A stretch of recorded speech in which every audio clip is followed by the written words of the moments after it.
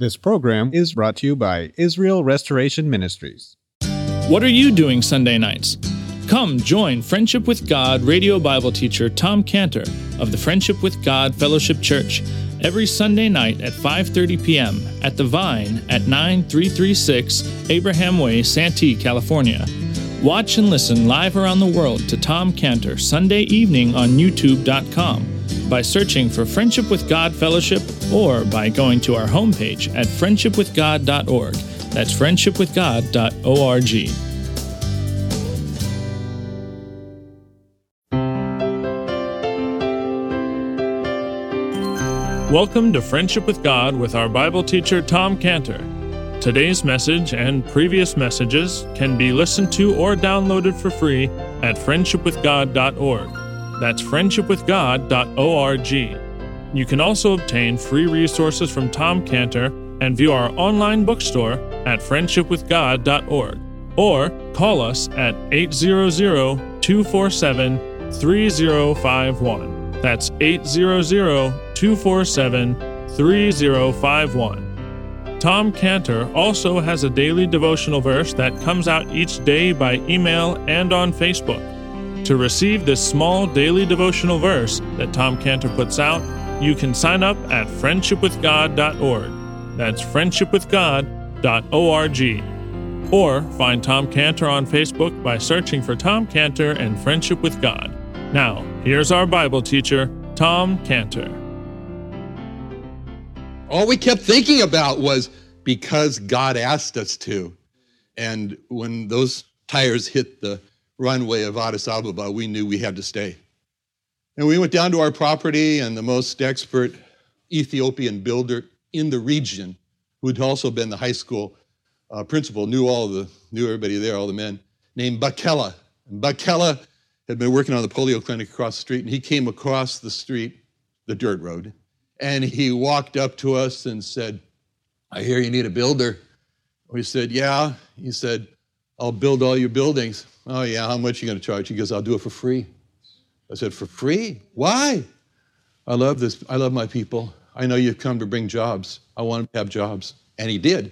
And we hired him. He still works for us today, Bakela. But at that point, it was much, going back to the family, it was much safer for that family to stay in Iowa and not to go to Sudan. But they did it because God asked them to. And it'd be much safer for the disciples to walk around the lake to the other side rather than to risk this unstable sea. But they got into the boat because God asked them to. And it would be much safer for Adina and Randy, who are now in their 60s, to live out the rest of their life in the comfortable places of San Diego or Indiana and not to go into the dangerous region of a Muslim region in northern Nigeria. But they do it because God asked them to. And many would prefer to sail out the rest of their lives in safe way. Go on the land, not on the sea. Go to heaven on the land where it's safer rather than on the sea to get to heaven. But the disciples followed in the boat because he asked them to. And so what happened was that just what's typical of the Sea of Galilee in verse 24. It's a behold statement. Behold! You didn't expect this. Here it is. Behold, there arose a great tempest in the sea, insomuch that the ship was covered with the waves, but he was asleep. So there were not any disciples on that boat who had refused to go. And we're walking around, as I mentioned, walking around the lake. There was nobody yelling from the shore, "Oh, just what I was afraid of. Okay, that's why I chose to take the safer way instead of the sail." But when that storm happened, we can be sure that the disciples were thinking, although not verbalizing, but were thinking, after such a wonderful, beautiful last days, we have to face a deadly storm at sea? And we can be sure the disciples were saying, we've seen him heal a leper, we've seen him cast out demons, we've seen him heal a servant from a distance. Couldn't he prevented this terrible storm that's swamping our boat now? And they were 100% correct. They were 100% correct. He could have prevented that storm. Just as Martha said to the Lord when Martha was the brother of Lazarus, and Lazarus who died, and the history is all in John 11. John 11, verse 1. John 11:1 says, "Now a certain man was sick named Lazarus of Bethany, the town of Mary and her sister Martha." Verse 3, John 11:3. Therefore his sister sent it to him, saying, Lord, behold, he whom thou lovest is sick. When Jesus heard that, he said, this sickness is not unto death, but for the glory of God, that the Son of God might be glorified thereby. Glorified. Then in verse 17, John 11:17, when Jesus came, he found that he had laid in the grave 4 days already. And then the verse in verse 21, John 11:21, where Martha says, then said Martha unto Jesus, Lord, if thou hadst been here, my brother had not died. And she was 100% correct. Just as the disciples were 100% correct in thinking he could have stopped this storm. And he could have prevented Lazarus from dying. He could have stopped the storm. He could have prevented Lazarus from dying. And you and I are 100% correct when we think he could have prevented this trouble that's hurting us right now. He could have. But allowing the death of Lazarus, the Lord had a goal, which was the famous verse 25 of chapter 11, John 11:25. Jesus said unto her, I am the resurrection and the life. He that believeth in me, though he were dead, yet shall he live. That was his purpose. That was his goal. That's why he allowed Lazarus to die. By allowing the storm on the sea, the Lord had a goal. He wanted to teach the disciples. He wanted to teach them faith. He wanted to teach them courage to face a storm in life. He wanted to show them all power is given unto me in heaven and earth, Matthew 28. All power is given unto me, even power over winds and seas. And that's what the Lord's doing here. He's allowing this storm to happen so that he can teach them a lesson in the middle of the lake. You know, my first university I went to was Miami University of Ohio. And it was good. We had lectures. We learned about, they didn't have biochemistry, so I had to study zoology. That was good. But I'm so glad when I came to UCSD 50 years ago. It was a young college. I was the third graduating class. And I went there to study biochemistry. And what was so great about it is they had something we didn't have. Miami, well, didn't have that many. We did have some. Lab courses. We had lab courses. You know, if you go to UCSD today, forget about it. They don't have lab courses. They really went downhill. But UCSD had lab courses. Like I say, they don't have it today. It's a shame that they don't have it because you learned so much in a lab course. You know, it's like here's 1 hour of lecture in a week and then 6 hours of lab course. It was so great because in the lab course, we would use what we learned in the lecture. And we learn in the lecture, these are the reactions that make chemical synthesis, that do organic synthesis. And in the lab, you actually did organic synthesis and you built those chemicals. It was great. For me, it was in those lab courses where biochemistry crystallized for me. And that's not to be a play on words. Because the lecture was just head knowledge, but the lab course made the lecture come alive. And those lab courses are what inspired me to set up Scantibodies Laboratory. It was just because I loved working on the bench and following procedures. That's why I don't even think anything of it. I'll spend 3 hours cooking a meal because I like doing that in the kitchen. It's a lab bench for me. Some call it a kitchen, I call it a lab bench.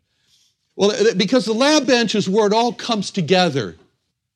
And the Sermon on the Mount was like the lecture. It was the lecture class where the disciples learned the head knowledge. They learned the principles. For example, in the Sermon on the Mount, during that lecture, Professor Jesus taught them the principle, God cares for you. God watches over you in Matthew 6:30 from the Sermon on the Mount. He said, wherefore, if God so clothe the grass of the field, which today is and tomorrow is cast in the oven, shall he not much more clothe ye, O ye of little faith? They learned that God was going to take care of them. Head knowledge, lecture course, Sermon on the Mount. On the lecture course. And if they were tested, they would have gotten an A. They would have gotten an A because they had knowledge, they had it. But the stormy Sea of Galilee is the lab course. That's where they had to put to use what they learned in the lecture on the Sermon on the Mount. They learned in the lecture class, the Sermon on the Mount, that God cared for them, that God was going to take care of them. But then when it came to the lab course of the stormy Sea of Galilee, that's where they were called on to put to use their head knowledge from the Sermon on the Mount. In the lab course, if they were not fearful, they would have gotten an A. They would have gotten an A. But if they were fearful, they would have gotten an F. because the lab course is really what counts. And that's what the Lord said in John 13:17. John 13:17. Think about this in the sense of the lecture course and the lab course when he said, if you know these things, head knowledge, lecture. Happy are ye if you do them, lab course, doing it. If you know these things, that's the lecture course. If you do these things, happy are you if that's the lab course, see? So it's the same for us. You know, we come to church, we study the Bible, that's our lecture class. It's our lecture class. We know the Bible, we get an A in the lecture class. We know the Bible, we get an A. And then a life situation comes up, a trouble comes up, a problem comes up in our lives. Like we're in the middle of the stormy Sea of Galilee, and that's our lab course. The consequences of a pandemic, a failing health condition, a lost job, a failed relationship. That's a lab course. Those are the life situations are our lab courses. And then we get angry, and we get panicky, and our hearts race with anxiety. We fail. We fail the lab course. And Professor Jesus comes in, and he says in Matthew 8:26, he comes in the lab, and he says, why are you fearful, O ye of little faith? With that statement, that's a failure. That's an F on the lab course. And that's what's happening here in Matthew 8. Professor Jesus has taken his class of disciples from the lecture of the Sermon on the Mount into the boat into the stormy sea so that he wants them to learn fearlessness and courage. And after the stormy Sea of Galilee course, Professor Jesus says to the disciples, sorry, fellas, but you all failed. You all failed the lab course. But this course, you don't drop out. We have to repeat it. We'll repeat it. Don't worry. We'll repeat it. Be another lab course coming up. And so when we look at this trip across the lake, we see a pattern. We see like a picture of our lives. You know, the disciples entered into the boat. Our lives start out with salvation. We follow the Lord. And just as in the trip across the lake, there's a storm. That's our lives. We go from one storm to another storm, one lab course to another lab course. And the description of the storm for the disciples was severe, as it says in verse 24. The ship was covered with waves. And finally, just as the disciples do eventually arrive on the other side, we will eventually arrive on the safe side of heaven. So, going back to the storm. So the disciples are really in a struggle for their life, is what's being described here. You know, they're looking at a boat sinking and them being in the middle of this drowning. And in the middle of all that, it says in verse 24, he was asleep. They looked and said, great. You know, he was asleep. Disciples looking at the Lord asleep. That's an interesting picture. Here they are struggling for their life. They're going to die, and they're looking at the Lord asleep. He's being jostled from side to side. The water's crashing over him. He doesn't wake up. And they're wondering, won't he wake up? Maybe the movement, the water. And he must really be tired. I guess it was a rough couple days. He's really sleepy. This is the only time in the Bible we ever read Jesus slept. We never read that. This is the only time Jesus slept. And it was purposeful. Because the Lord was doing a purposeful sleep. It was Professor Jesus in the lab classroom with his students, and he's purposely not awake in order to put his students to the test.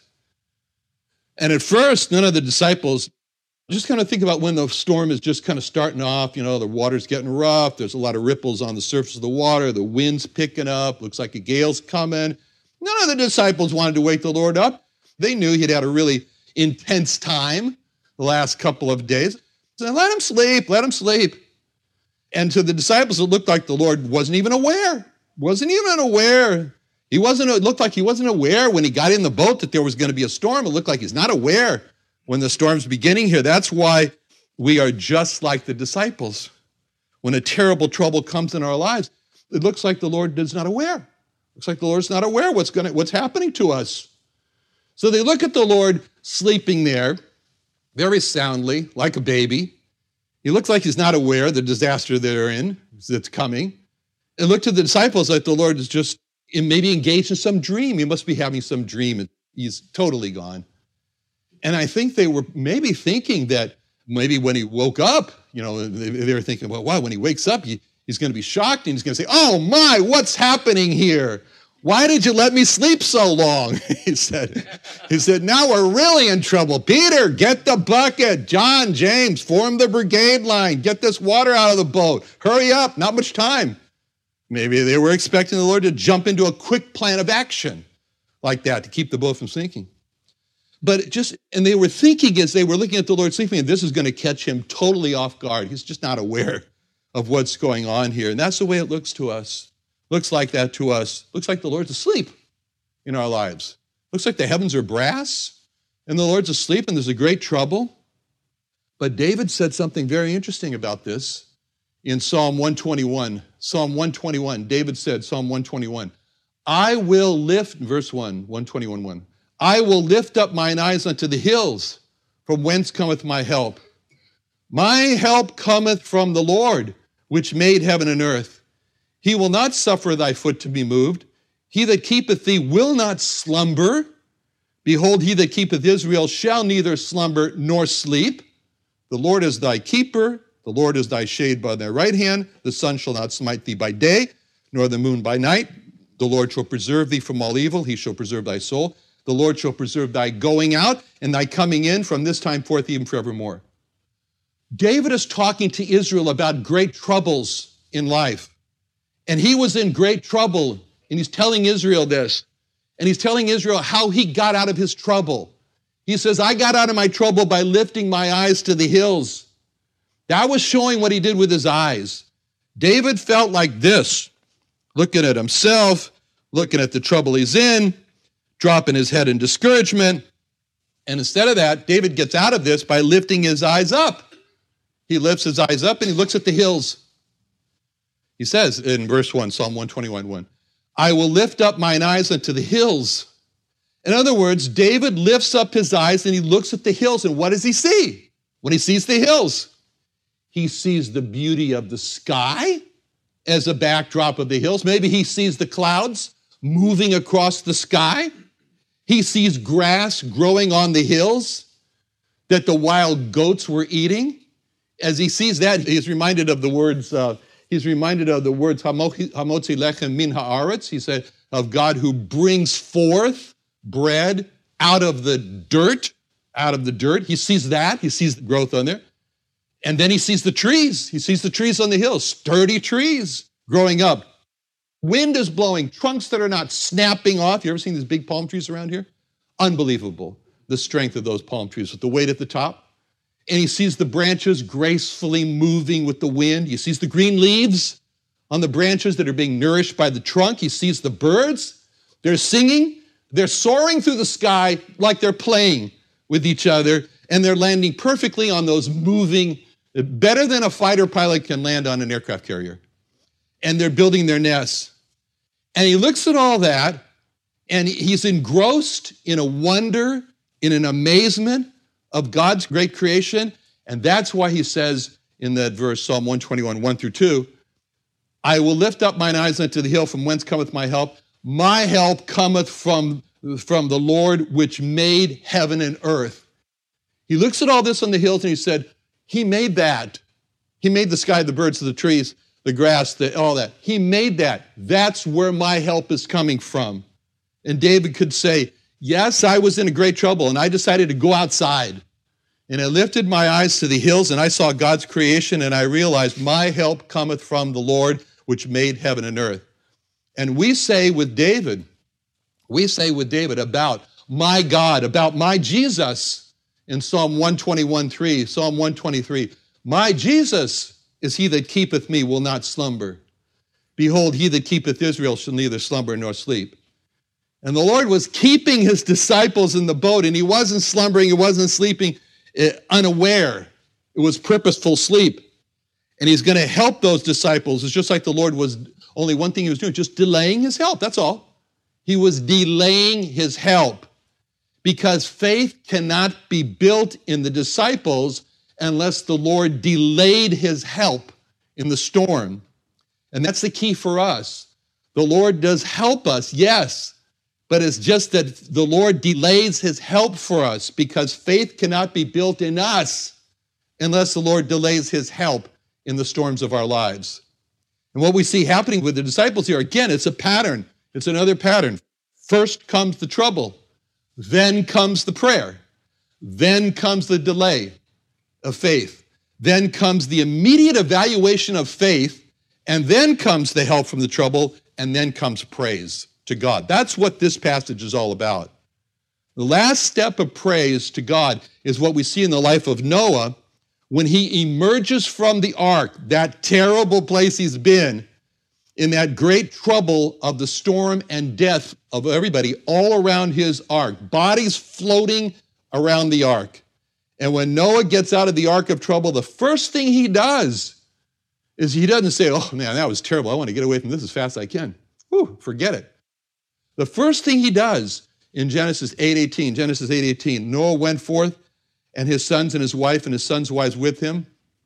Verse 20, Genesis 8:20. And Noah builded an ark unto the Lord and took of every clean beast and every clean fowl and offered burnt offerings on the altar, and the Lord smelled a sweet savor. That's what he did. But back on the boat, the disciples are so desperate at this point. They're thinking, hey, we're fishermen. We know fishing like the back. We know, but this is over. This is too much for us now. It's too much. And so it says in verse 25, Matthew 8:25, his disciples came to him and awoke him, saying, Lord, save us, we perish. That picture is interesting for us. It's very interesting because the disciples are in the boat in the storm, and the Lord is in the boat in the storm. Their help is in the person of the Lord, is in the boat with them, yet they wait until they're ready to perish before they go to the Lord and ask for help. And again, we can imagine that maybe the disciples are sitting there saying, a little storm, piece of cake, boys. That's us. We're fishermen. We're expert fishermen. We know this lake like we know the back of our hand. No problem. No problem for us, the great fishermen. We're the boatmen here. There's no need to wake the Lord up. We'll do this stuff ourselves. We'll guide the boat safely to the other side. He'll be so happy. And that's so much a picture of us. It's so much a picture of us. We can handle the problems just like the fishermen disciples. We think, I don't have to bother the Lord with this. I can do it. I can handle it. No problem, said Joshua and his men when those people who were his neighbors and he was called on to eliminate came to him, fooling him with the old clothes and the old wine and so forth, and said, oh, we come from a long place away. Make a treaty with us. Don't destroy us. Foolishly they did. And then the statement, they did not ask counsel from the mouth of the Lord. Oh, they can handle it. What do we need God for? Well, we're negotiators. Kidding? We're Jewish negotiators. We can do this business deal. And the storm gets worse for us, and we still don't have to pray because we're smarter than the average bear. We can handle it. The problem gets worse. We get frustrated. Someone comes along and says, have you prayed about it? That just irritates us. Storm gets worse till finally we pray. That's the picture of the disciples here in the boat. And that's why we're told in Luke 21:16, watch ye therefore and pray always. Pray over the big things in life. Pray over the small things in life. Pray over the small things before they become big things in life. Like the disciples, they should have gone to the Lord when the storm was just beginning and asked for his help. But there's nothing like a good, healthy, frightening experience to bring prayer out of a person. It says that, it just like it says in Psalm 50, verse 15, God says, call upon me in the day of trouble. I will deliver thee. Thou shalt glorify me. Another wonderful day studying the Bible with our Bible teacher, Tom Cantor, here on Friendship with God.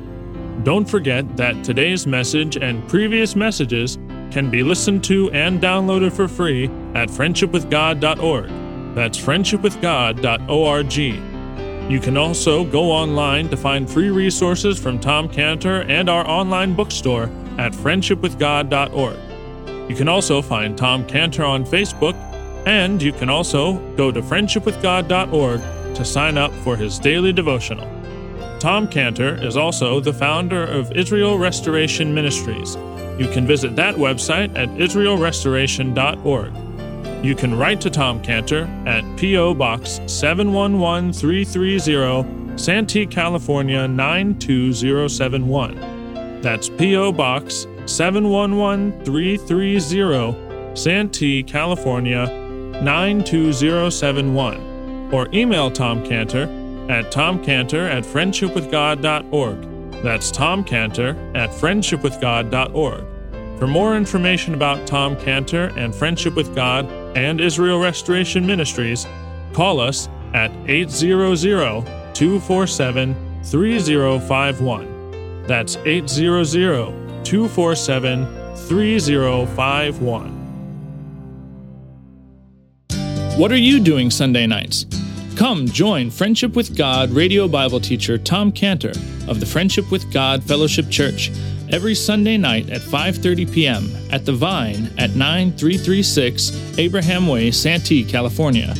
Watch and listen live around the world to Tom Cantor Sunday evening on YouTube.com by searching for Friendship with God Fellowship or by going to our homepage at friendshipwithgod.org.